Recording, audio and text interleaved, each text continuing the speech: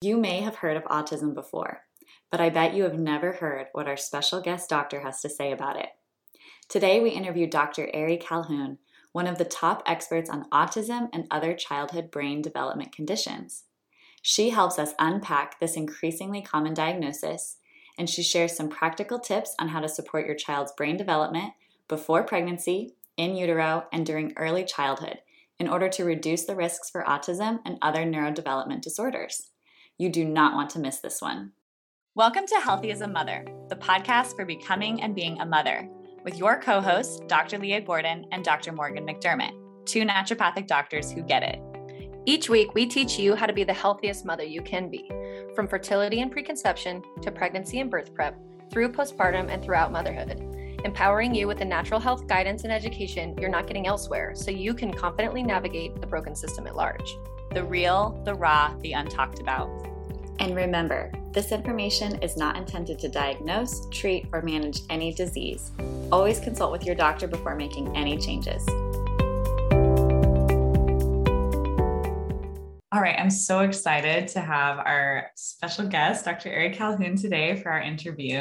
Dr. Ari Calhoun is a perinatal and pediatric naturopathic doctor located in San Diego, where she owns and sees patients from her private medical practice, Wholesome Brain Medicine.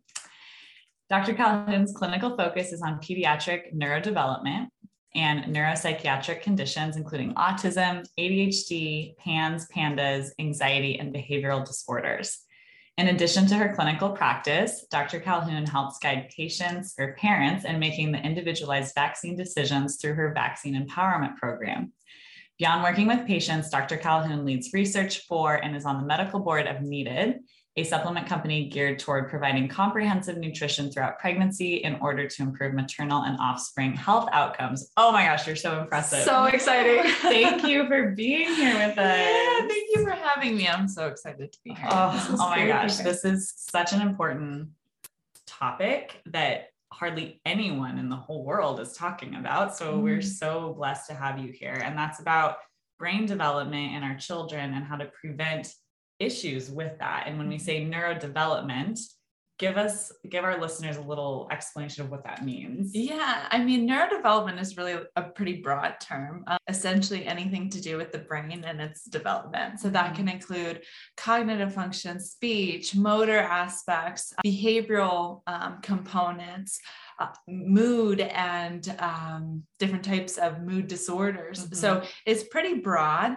I think when people think about neurodevelopment, they think about what are the conditions that are associated with neurodevelopment disorder. Right. So autism, ADHD, developmental delays, speech disorders, and then a whole gamut of mental health disorders. That makes sense. So it's such a specific and very interesting topic, but what kind of got you interested in this? Yeah, I know. I wish I had a really good explanation for this, but because I just want to say you're probably one of the only people, like you had mentioned, in the world, but you are such an expert in this specific field of optimizing the fetal brain in pregnancy. Almost no one is talking about this to the level of the knowledge that you have with it. So I just want to recognize like how cool that is. You are so cool. How amazing. You are so cool. No, I appreciate, I mean, you guys both know a little bit about my history, but I really started in infertility and pregnancy, preconception, infertility. And then I was also just happened to be seeing kids at the practice because I was the only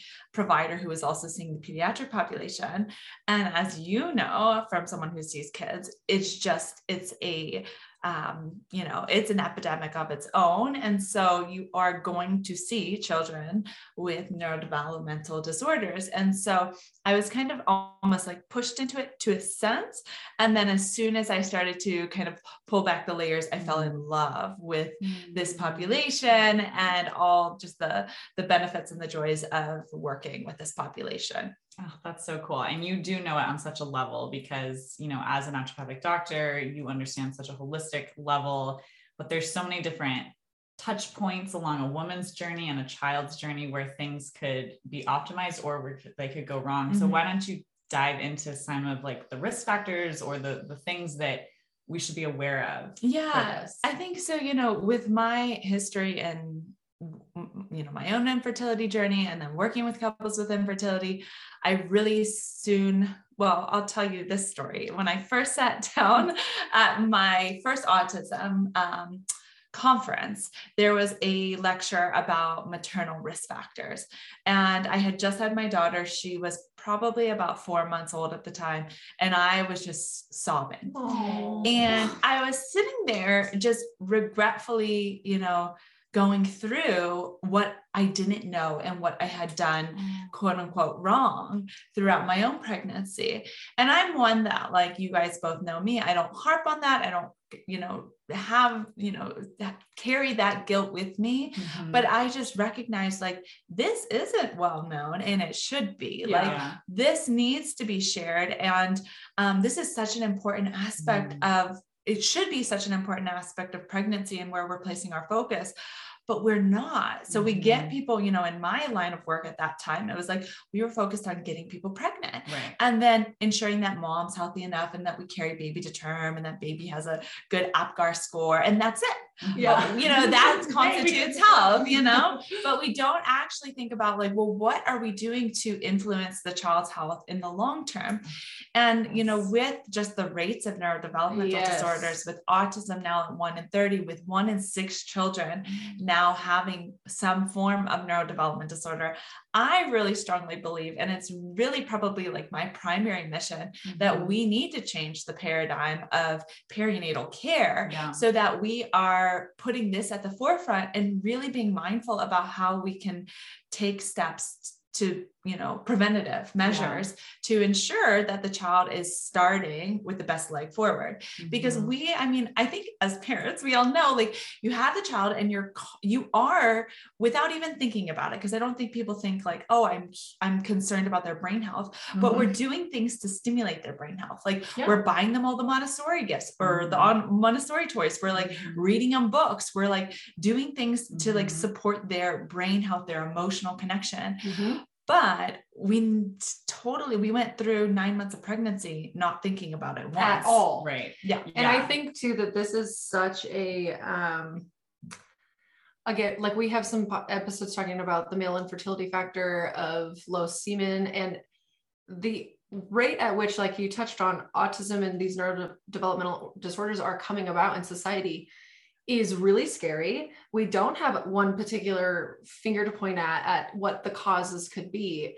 And so we have some theories and some ideas, and there's definitely some data that suggests that there's these factors that so well. I think one of your really strong suits is that a lot of the genetics, the epigenetics, the actual particular SNPs, which is like a different variation of the way that your genes can be, and all the interplay of this information. But, like, we need to be recognizing that, likely, at least, the best place to start in this is in the preconception and pregnancy period.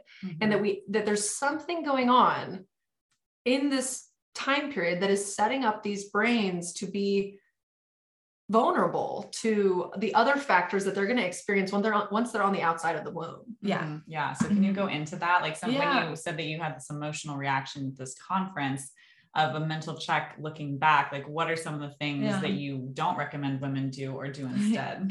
So I always like to start with, like, we're all going to encounter one of these risk factors. So, just within my last pregnancy, I was very mindful, and it's still like, you can't avoid everything. And I think it's just one thing. It's like autism. I'm going to use autism a lot because I think that's the neurodevelopment disorder that people are most familiar with and probably is most feared, although I'd like to remove that stigma around it a bit. But it is the one that people, there's a lot of reason where parents want to try to avoid that for their child. And so, but at any rate, I think that autism and other neurodevelopmental disorders are multifactorial. So, like, there is no one trigger. It's multiple triggers with the genetics that will ultimately end up in a neurodevelopmental disorder. So we are all going to encounter something, but there's a number of things. So, one of the things which I'm sure you've touched on a number of times within the podcast, because I know you're both passionate about it, but it's just toxins.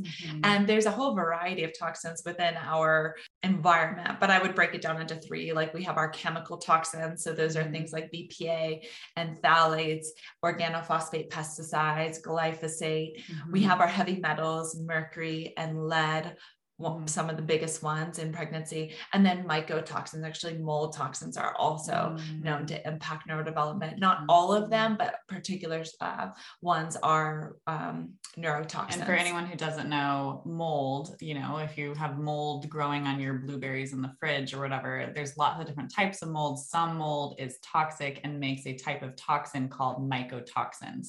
So in case you're unfamiliar with what she's talking about, that's what that means. And it's not typically the mold on the blueberries, right? It's the mold in the homes that is growing. The and black mold from water damaged buildings, that kind of thing. Exactly. Whether you can see it or not, it's a big issue, especially living in certain coastal towns and areas. But even if you're not, water leaks, if there's a known water leak at any point in the history of your home, looking into some of these things can be really, really vital. Yeah. So just for those who don't know what that 100%. is. And I'm sure you guys have talked about this at some point, but it's so important to do the testing because, we all probably think we're doing our best, and we are doing our best. Like everyone's trying to do their best, but it's great to get a test and to recognize like, well, what am I being exposed to? Because a lot of things we aren't really walking around knowing that we're exposed to mold or heavy metals or whatnot. And then we discover it and we can do something about it. So this is great if someone's able to do this in the preconception time period, but there's still benefit in doing it within pregnancy. So toxins is a big one. And that's something that, within our society has really changed over the years, especially from a chemical toxicity standpoint. Really quick, what are some of your tests that you like, just so that the listeners can start to wrap their heads around the names of these things? Urinary tests are my favorite. And for an environmental toxicity test, my favorite one's from Vibrant America because it's most comprehensive, but Great Plains Labs also has one. And then mycotoxins, same thing. Great Plains Labs, Vibrant America has a mycotoxins. And then for heavy metals, it's a little bit more difficult, but you could start with just a blood test through your provider, like blood lead and blood mercury, and that would give us at least some idea, especially for individuals who have frequent fish consumption. I think it's just a great idea. Or amalgams. Yes, if there's still amalgams in, then definitely looking at, you could go deeper, but that's a great screening.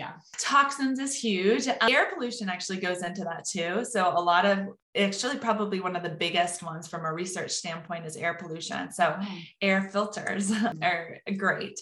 So toxins, and then we have, the one that comes to mind and what's probably one of the things that I'm most interested in is any form of maternal immune activation or inflammation. You're very well versed in this. And I think that this is kind of not something people are thinking about. So go into this. I love this. Yeah. So I think that, again, if we are looking at what the research shows and what there's most evidence on in terms of what are the interplay between the maternal and the fetal brain, the maternal risk factors in the fetal brain, it's any type of inflammation experienced in pregnancy. So that could be from an infection.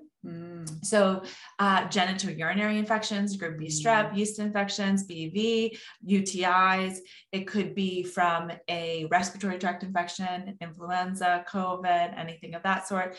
It could be, any type of infection that would trigger an inflammatory response. It could be autoimmunity, so an immune dysfunction. So autoimmunity, it could be atopic conditions like eczema, asthma, allergies. It could be metabolic conditions. So that could be gestational diabetes, obesity, preeclampsia. It could be psychological conditions, which are also inflammatory. So stress and depression. So all of these have a inflammatory response, and that inflammatory response can really change a number of things for the baby through various pathways. So it can directly, there's various interesting ways that it can impact the baby's brains, but essentially it can cause, maternal inflammatory molecules can actually go straight through the placenta or straight through the placenta into the baby's brain. Wow. It can cause an inflammatory response at the placental level and cause essentially like restricted oxygenation, restricted nutrient delivery, Wow. or just trigger an inflammatory response at the placental level, which triggers a response in the baby's brain, which this is actually interesting. And sorry, this is a little bit of a sidetrack, but the male to female ratio of autism is about 4-1. Yeah. And the male hormones are believed to trigger a greater inflammatory response at the placental level. And this is something that's potentially may be, linked to this. So, but in a normally developing male fetal brain, there is this level of inflammation, but it's handled and it's managed and it's okay. But then potentially, along with some other factors, it's too much inflammation then at the placental level? Yeah, I mean, I don't know in terms of like from a baseline, but in inflammatory conditions, it seems as though, there's an extra inflammatory signal that's being conducted on the fetal immune side in male gender offspring. So that's really interesting, but it can, what they call it is, it can change epigenetics. That's another thing we can go into, epigenetics and that whole realm. But one of the things that I think I really explain this to my patients, because it's easy for people to understand, is that what happens is like these immune cells of the brain called the microglia are being set up within the brain during development. And the microglia in inflamed situations, in an inflammatory situation in a mom, become activated and they become pro-inflammatory. And this is like the priming of the brain. So in a lot of situations, the autoimmunity might be at like a subclinical level, or the infection might have not been super severe, but it primed the brain. So now they have extra microglia, they have extra, more activated, more inflammatory microglia. So even though maybe baby when they're born isn't showing any signs, you'll see that further inflammatory signals through their early life development will continue to inflame, will continue to activate these microglia. They're sensitized. So, this is where, we know so much about, actually what I first learned is like autism really should be characterized as an immune system disorder. And we see such a greater, risk of autism, a greater, percentage of children, offspring of mothers who have autoimmunity or who have some form of immune dysfunction in their family. So, that is fascinating. Why do you think that? Maybe you don't really know this answer, and that's totally fine, but what would be the adaptive mechanism of that? Why would the microglia become this way and stay that way? Is there some sort of mechanism where they should be kind of calming back down, becoming deactivated, and then not, and we can influence that? Probably. I don't know that answer, but I would think like, when you have immune cells, it's not that the microglia they're not there they have a lot of different functions in the brain. So they're not there just to cause issues. They are modulators in some sense, but they can, in an inflamed situation, they can kind of adopt a pro-inflammatory state. So I don't know from a biological perspective why this happens. I haven't come across that, but so interesting. So toxin exposure, potential immune activation in the mom, or inflammation activation in the mom. Yeah. And then nutrient deficiencies is probably one of the biggest things that I see as well. And obviously, this is why I'm like so passionate about a really good prenatal and taking your nutrients, but really key nutrients. So choline, DHA, iodine, which honestly in the health world is a lot of moms are iodine deficient because they're just not eating iodized salt. They're not eating seaweed. They're not eating seafood in pregnancy. So they're iodine deficient. Iron is huge. Vitamin D, zinc deficiency, and high copper. So, those are a couple of the ones that I look at. Just nutrient deficiencies is big. And then methylation. So like your folate and your B12 and the ratio of methylation. So methylation, you guys know this is like, it impacts epigenetics, but we don't want over methylation or under methylation, too much. And for anyone who doesn't know, methylation is basically a process. Well, you can describe it, but it's a process in the body where a nutrient or a chemical or something is shifted. They actually have a CH3 group, if you know chemistry, to allow it to do something else. And it's a rudimentary understanding, but you have to methylate certain things for it to happen, and that can impact genetics and different things. Yeah. And from an epigenetic level, methylation actually turns the gene off. And under methylation, essentially like the opposite of this, acetylation turns the gene on. So you don't want to turn all your genes off and you don't want to turn all your genes on. Right. So it's like a right balance. So, it's always, this comes down to like the more is not always better when it comes to nutrients. And that would support my folate and tongue and lip tie theory, which you can check out on the tongue and lip tie episode, which is again just a theory, but that is really interesting information to hear. Yeah. So, and there's a lot of research about epigenetics and certain genes being impacted from a methylation standpoint and being involved in the risk for autism, but also just how immune activation can change methylation patterns, which is fascinating. It's like a chicken or the egg, because the toxins can affect the immune function as well. So 100%. And they can cause cyclical. Yeah. And I think too, just call out the current systemic structures that we're living under. Our topsoil is almost completely depleted. The food that we're growing, unless it's growing under a regenerative farming or permaculture type standpoint, is it's almost like you would need to eat, let's say, this isn't the correct analogy, but say it would be 10 apples to get the nutrient impacts of an apple, 50 years ago, something like that. It is significant and very severe. And then we're living in a continually more and more toxic environment as we produce plastics and chemicals and different synthetic materials that never existed before, that our bodies have never had to detox or deal with. And then with these infections, and our bodies can only handle so much. It's not necessarily always an infection, but some kind of an inflammation though. If it's an infection or inflammation, everyone is walking around inflamed. Yeah. And so that's what it really is like, what the research really suggests. It's like, it's probably not the infections that are the bigger risk factor. It's probably more the inflammatory conditions, like the rise in obesity and gestational diabetes and just type 1 and type 2 diabetes and stress and depression. So interesting. Like women who were in New York during 9/11 had higher rates of children in special ed classes. Or women who were in Louisiana with tropical storms had a higher rate of autism. So it's really like acute stress, obviously, but there's also just like chronic stress. Wow, that's amazing. So many things. And so this is also to say that, like, as you said, and you touched on, I just want to repeat it because I don't want to freak anybody out.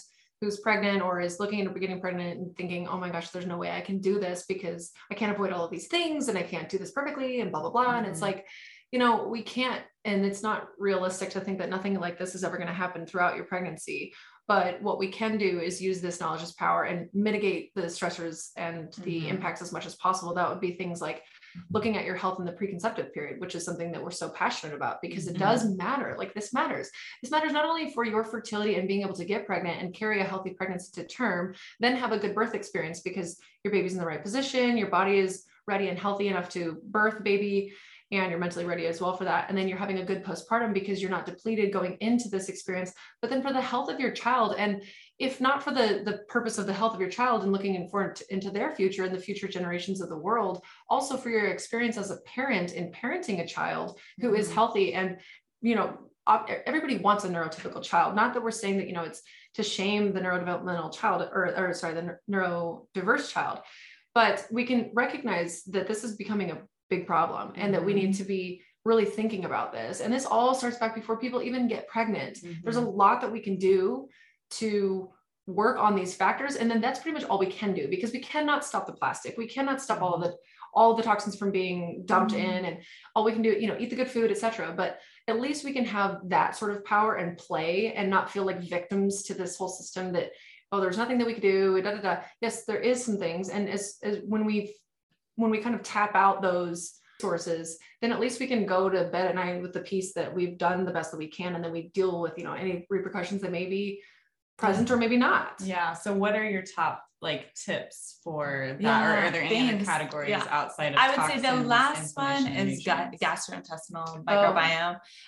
We used to think amniotic fluid is sterile. We now know that it's not, and that we're seeding our infants microbiome. Oh my gosh. I actually just heard last week a nurse in a labor and delivery ward during a birth say that the amniotic fluid was sterile. And I was like, oh boy, this is so wild that this is, education takes time to get to trickle down into these hospital systems. So anyway, you may continue to hear that and it's incorrect.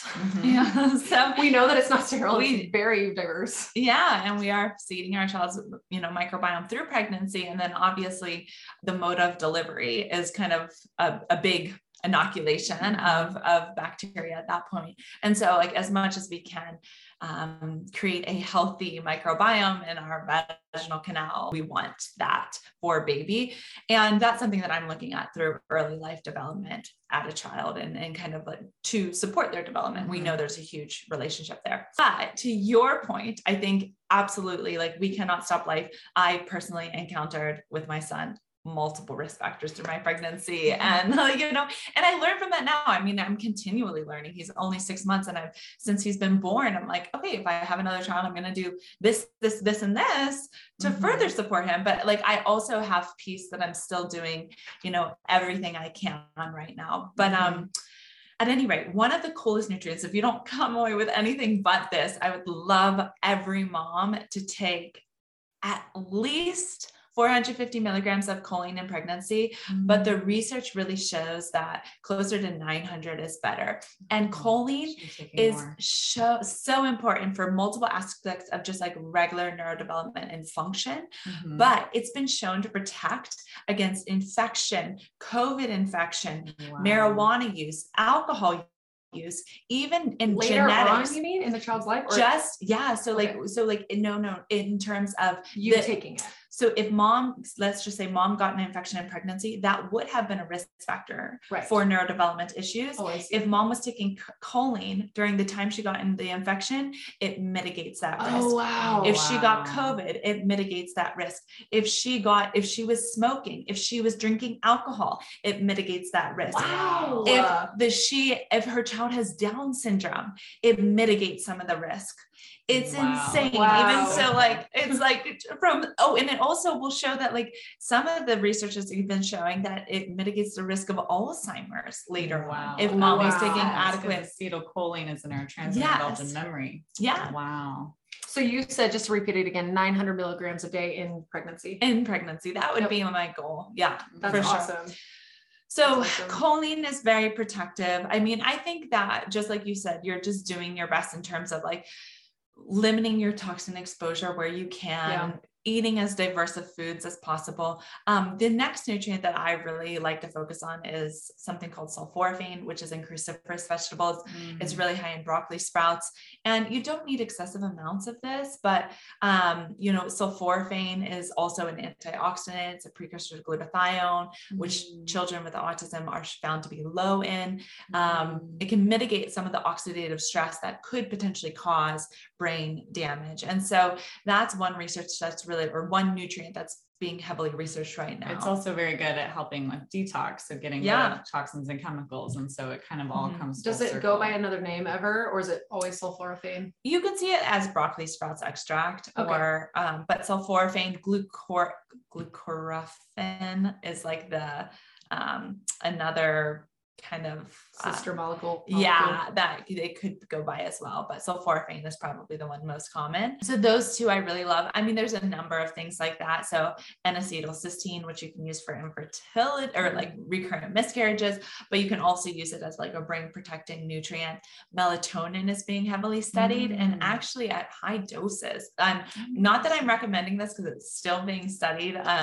I'll use it with some of my patients, just depending, as I know the patient history, but melatonin, some OBs are great with it. Some of them don't, but I actually feel like the vast majority of the research shows that it's safe. And if anything, it's neuroprotective. And at what doses? So melatonin is a hormone we naturally make at nighttime. It helps us sleep. Yeah. But a lot of times when people are taking it for sleep, it's between 1 and 3 milligrams. That's what I would recommend on a daily basis, or at least what I recommend to my patients on a daily basis. However, the research, what they're doing trials on right now is anywhere between 8 milligrams and 30 milligrams in inflamed situations. I mean, that is the dose that they use for cancer. Breast cancer. Cancer. And then COVID, if we think about it as using as an anti-inflammatory, we're using it 10 milligrams and above. So, again, I think it's like, we don't have long-term, it's, pregnancy is such a hard population to study. Mhm. And so it takes years and years and years and years and years, and lots of pilot trials before you get a big clinical trial. But there are trials out here now that are utilizing 30 milligrams. That's so cool. Wow. That's awesome. And obviously they're taking this at night. Yeah. Well, some Because of them are otherwise you're actually falling asleep. taking them like twice daily, not Oh, 30 wow. milligrams, but like there's some of them that are dosing Wow. twice daily. And you wouldn't be I don't fatigued. know. Yeah. Okay, I would not survive that Yeah. study. I don't think. I would take it at night. So yeah, I mean, there's a lot of really cool molecules. I mean, really cool kind of nutraceuticals and the works, really things that are anti-inflammatory, but I really just focus on like ensuring, I think one of the things that we can do is like something like choline, super safe. We know we have the data to show that. We know that it can really, like, no matter what the exposure is so far, we've found benefit with it. And then, the others, and so that can be like protective, can offer you some level of security in that fact that we're all going to experience exposures. And then on the other side of this is like just making sure you're adequate, like your nutrient is adequate. So a serum iodine level, just making sure you're at least within range, if possible above 60. A vitamin D for neurodevelopment, it's best above 50. And what was the folate? You said you wanted above 900? 400. Oh, 400, yeah. For in blood work. Ferritin for iron. So if your doctor is only measuring your hemoglobin and hematocrit, that's actually not what the World Health Organization is recommending. The World Health Organization says, no, we actually need to be looking at ferritin, which is iron storage. Finally coming Finally. Yeah. And they even something we've known for a long time. yeah.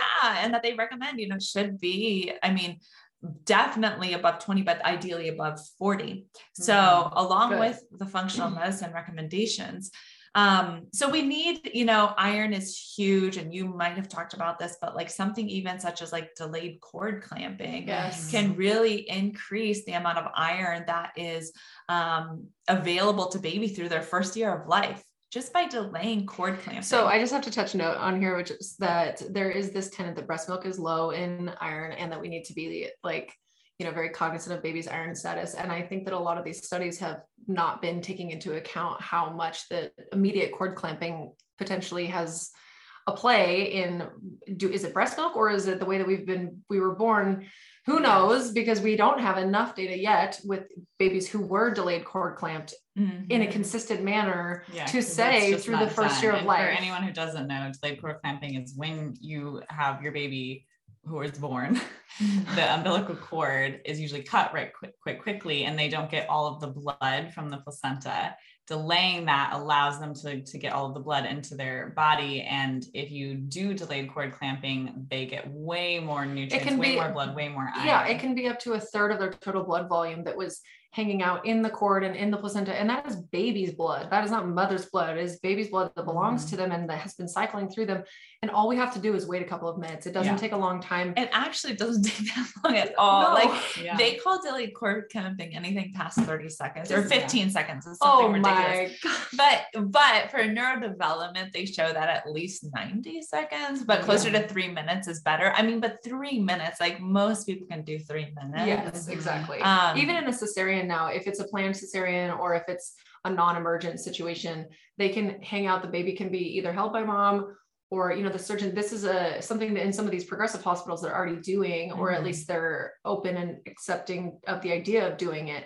But hopefully more and more as time goes on, they'll continue to do this, because we know it's so important for baby. And now so easy to do. It's so easy. So preventative. And it's so physiologically logical to give the baby all the blood that they came into the world with. And not put them straight and bathe them right away. Yes, exactly. Yes. So do not bathe your baby. And so when you're talking about these nutrients, the choline, the iron, the folate, this is all for mom to have in preconception or pregnancy time. Okay.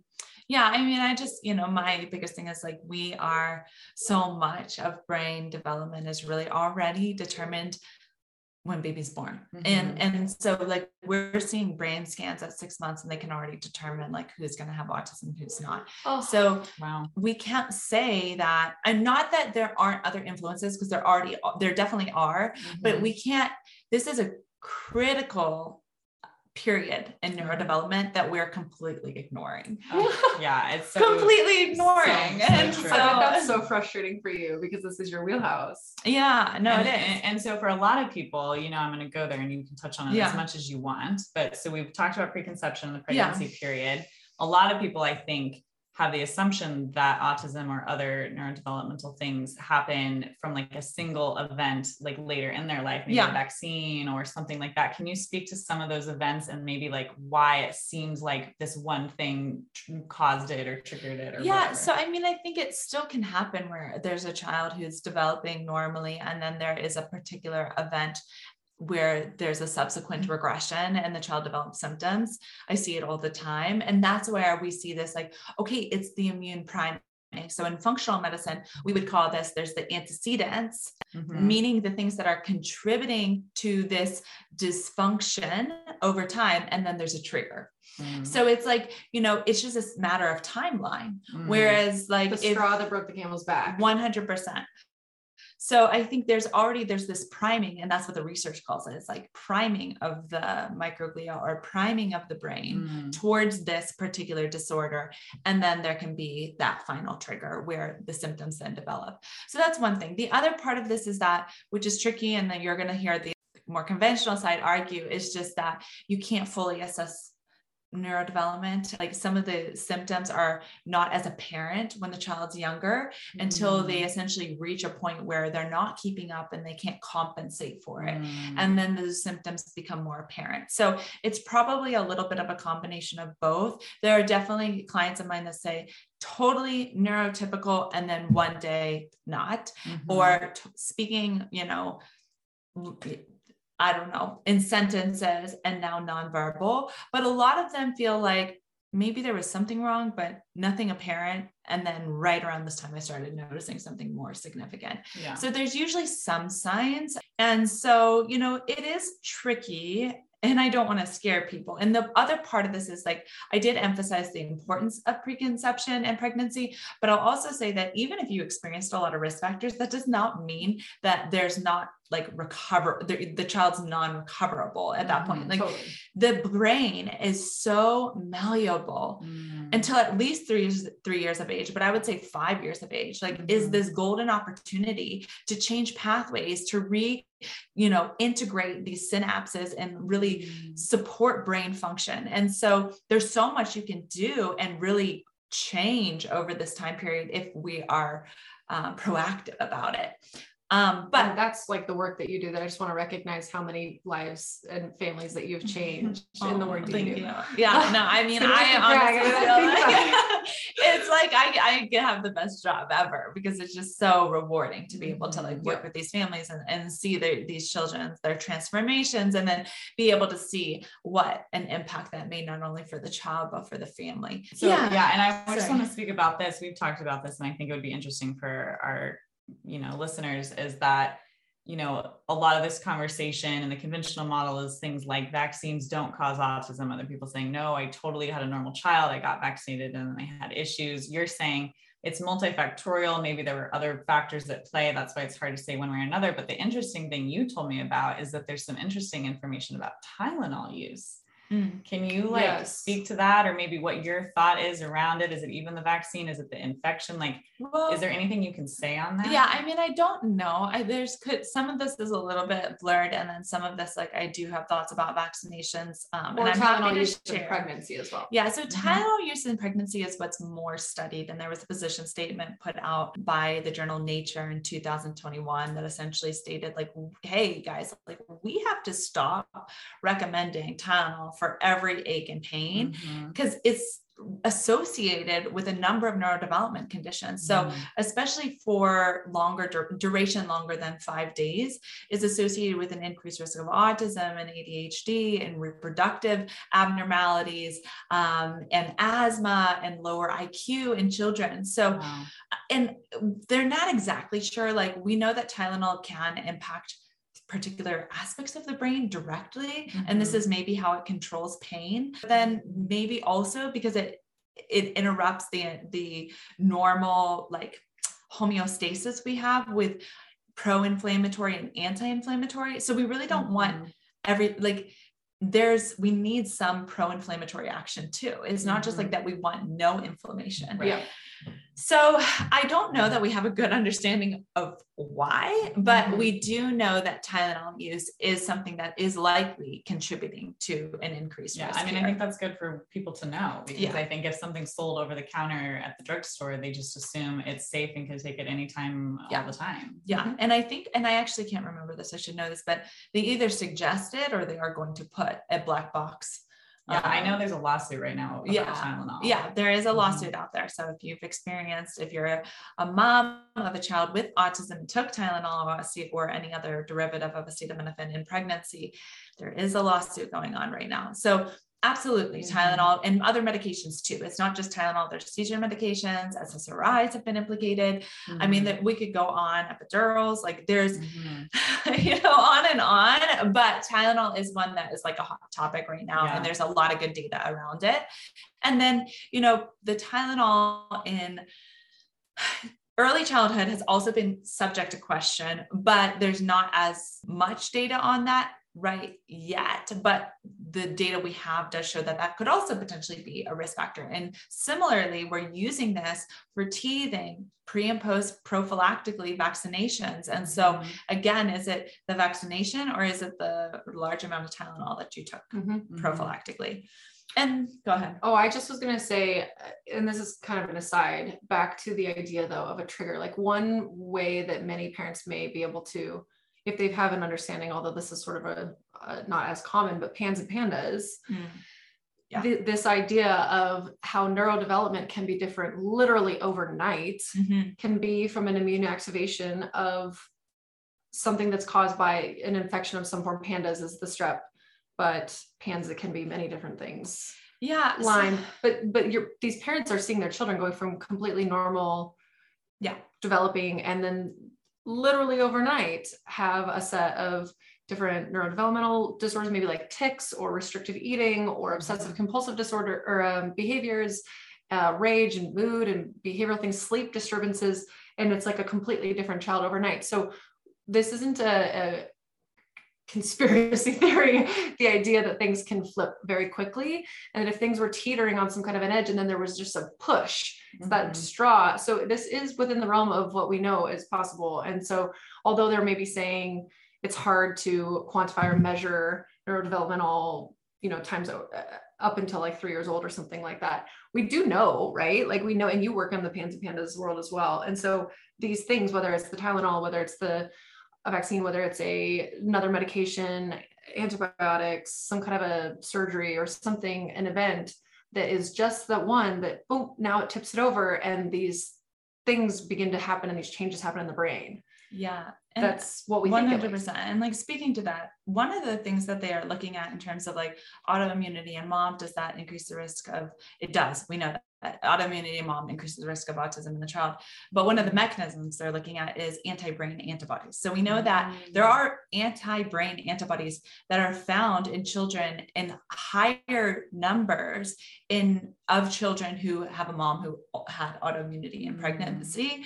But you think about that because we know in autoimmunity, one of the concepts we talk about is something called molecular mimicry, whereas the body encounters something that it does not like. It views as an outside invader, a pathogen, and it tags it for attack.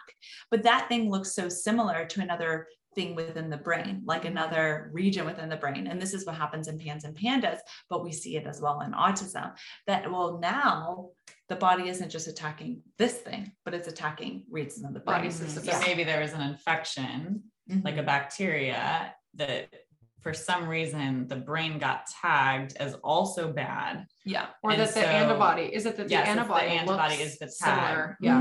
It's that the essentially the infection looks similar to the region of the brain, and the body is tagging the infection, but it's also mistagging this other region, that the components look similar.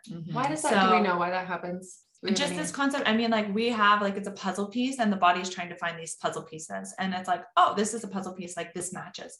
And then they're trying to attack, let's say this bacteria that has like 3 prongs. Well, there's also a region of the brain that has 3 prongs. Right. And so it's like, oh, this must be a bacteria too. It's almost like AI gone wrong, where you're like, yes, you think you're going to go have your little robot clean up the weeds in your garden, then it pulls out all your flowers and you're like, no. Yes. 100%. Yeah, that's a great analogy. And maybe there is something we don't understand yet of what makes the immune system not as intelligent, just like cancer. Cancer is growing and the immune system is there. It's just cancer's figured out a way to hide from the immune system. And it's just like, there's these little tricky things. And I think that's part of like the genetics there, right? Like that's where you have like your HLA and these like genetics that determine who's susceptible. I always say, and it's not in like a morbid or a really like depressing way, but like we've all been dealt a bad card, like of some sort. So like some people are going to develop Alzheimer's when their body goes in a state of dysfunction. Some people it's autoimmunity, other people it's cardiovascular disease, others it's cancer. But it's like, we all have genetics that are going to like throw us down a pathway when things get disrupted. And for some people, that's immune dysfunction. And I do think that does play a big role in neurodevelopment, because we're seeing, even if it's not antibodies, it's inflammation. It's this chronic inflammatory state that it at least plays a part of the role. Maybe it's not the whole picture, but it's a part of the puzzle piece in a lot of cases. Wow, that's so great. So what do you want to leave like a mom or a woman who's not even pregnant yet with, of just like, what are like the kind of big concepts or tips or tricks or anything that you would like love to put into her mind? Besides those wonderful supplements that you listed earlier too, because that's amazing. Yeah. I mean, it's hard. I think the biggest thing is like, I don't want moms to live in a state of fear. And actually that stress can be pro-inflammatory. Yeah. So be aware, but don't stress. Yeah. But it's that, I mean, unfortunately, I would love to turn them to their doctors, because you shouldn't have to do this on your own. And maybe one day I'll have the answer for that, but right now I don't. But I think it's wise in the preconception time period to be looking at your toxins, not because you're struggling with infertility, but because you want to create a really healthy environment for your child to grow. So be on a comprehensive prenatal prior to conception, at least 3 months if possible, and be taking that throughout pregnancy and breastfeeding. Like breastfeeding, the demands increase further.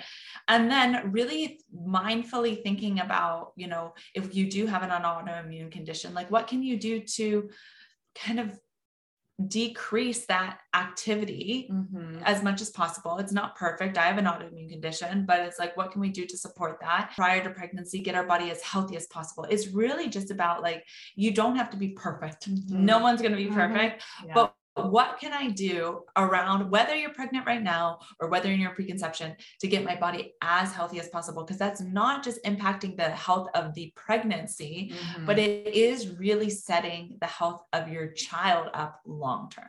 Yes. Gosh, you know so much. Yes. So smart. I feel like I like say like, the health of preconception and pregnancy is important for the long-term health of the child, but then you actually know what that is. Yeah.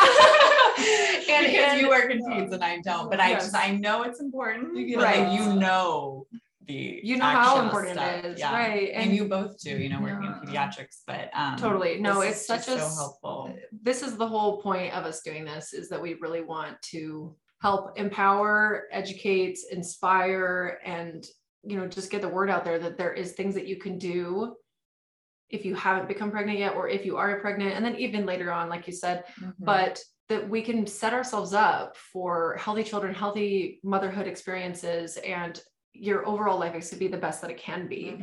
And this is what we wish for the world, our top wishes, if we could, is that everybody feels healthy and is thriving. Yeah.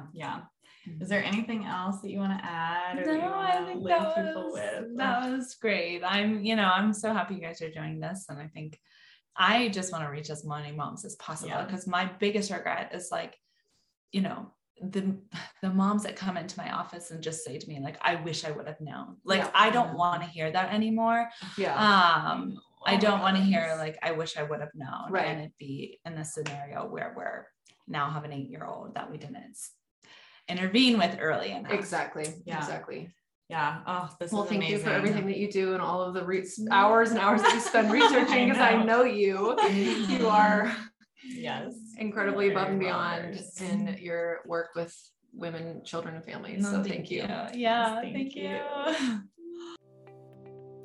Thanks for listening to this episode of the Healthy as a Mother podcast. In order for other women to hear this information, please leave a review with Apple Podcasts, subscribe, and send to a friend who could benefit from this content.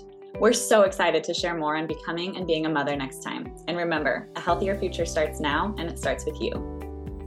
Please remember that the ideas and views presented in this podcast are for informational purposes only and are not intended to serve as a substitute for medical care of any kind, including the diagnosis or treatment of any illness or disease. Consult with your provider before integrating this information into your own care plan. Now go have a wonderful day. You've got this.